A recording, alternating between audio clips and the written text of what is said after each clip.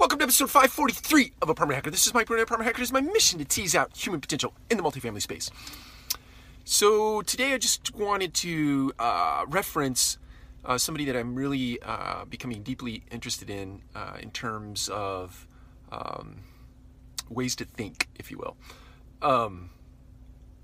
John Bielenberg, who works at a university in Kansas, and forgive me, I can't remember the name of it, but he just recently moved to Kansas from San Francisco. But he's doing some work around the theme of think wrong. And think wrong is simply sort of a framework with which to think about things differently.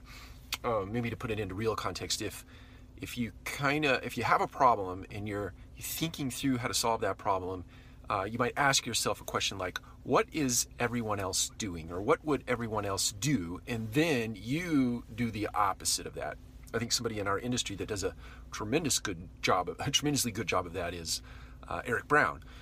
He's thought wrongly as it relates to what the rest of the market was doing for a good many years now, and it's probably taken a tremendous amount of flack for that. But it's interesting to see now that a lot of the things that he was talking about, let's say it's 5 to 8 years ago, maybe 10 years ago, I don't know, time flies so fast, maybe it wasn't that long, but some of those things are actually coming to fruition in the multifamily space today. So let's use a real life example, self-guided tours. Eric was doing self-guided tours a long time ago, and at the time people were railing against that for all the reasons why that couldn't work. But here we are today, and do-it-yourself tours is, in my mind, going to become a sort of mass adopted practice in our business because a lot of the technologies have lined up to make it possible.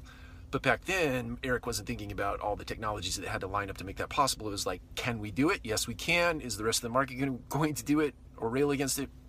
Probably not. And yes, they are. So who cares? I'm doing it anyway. So I applaud him for that. Really into this guy's work.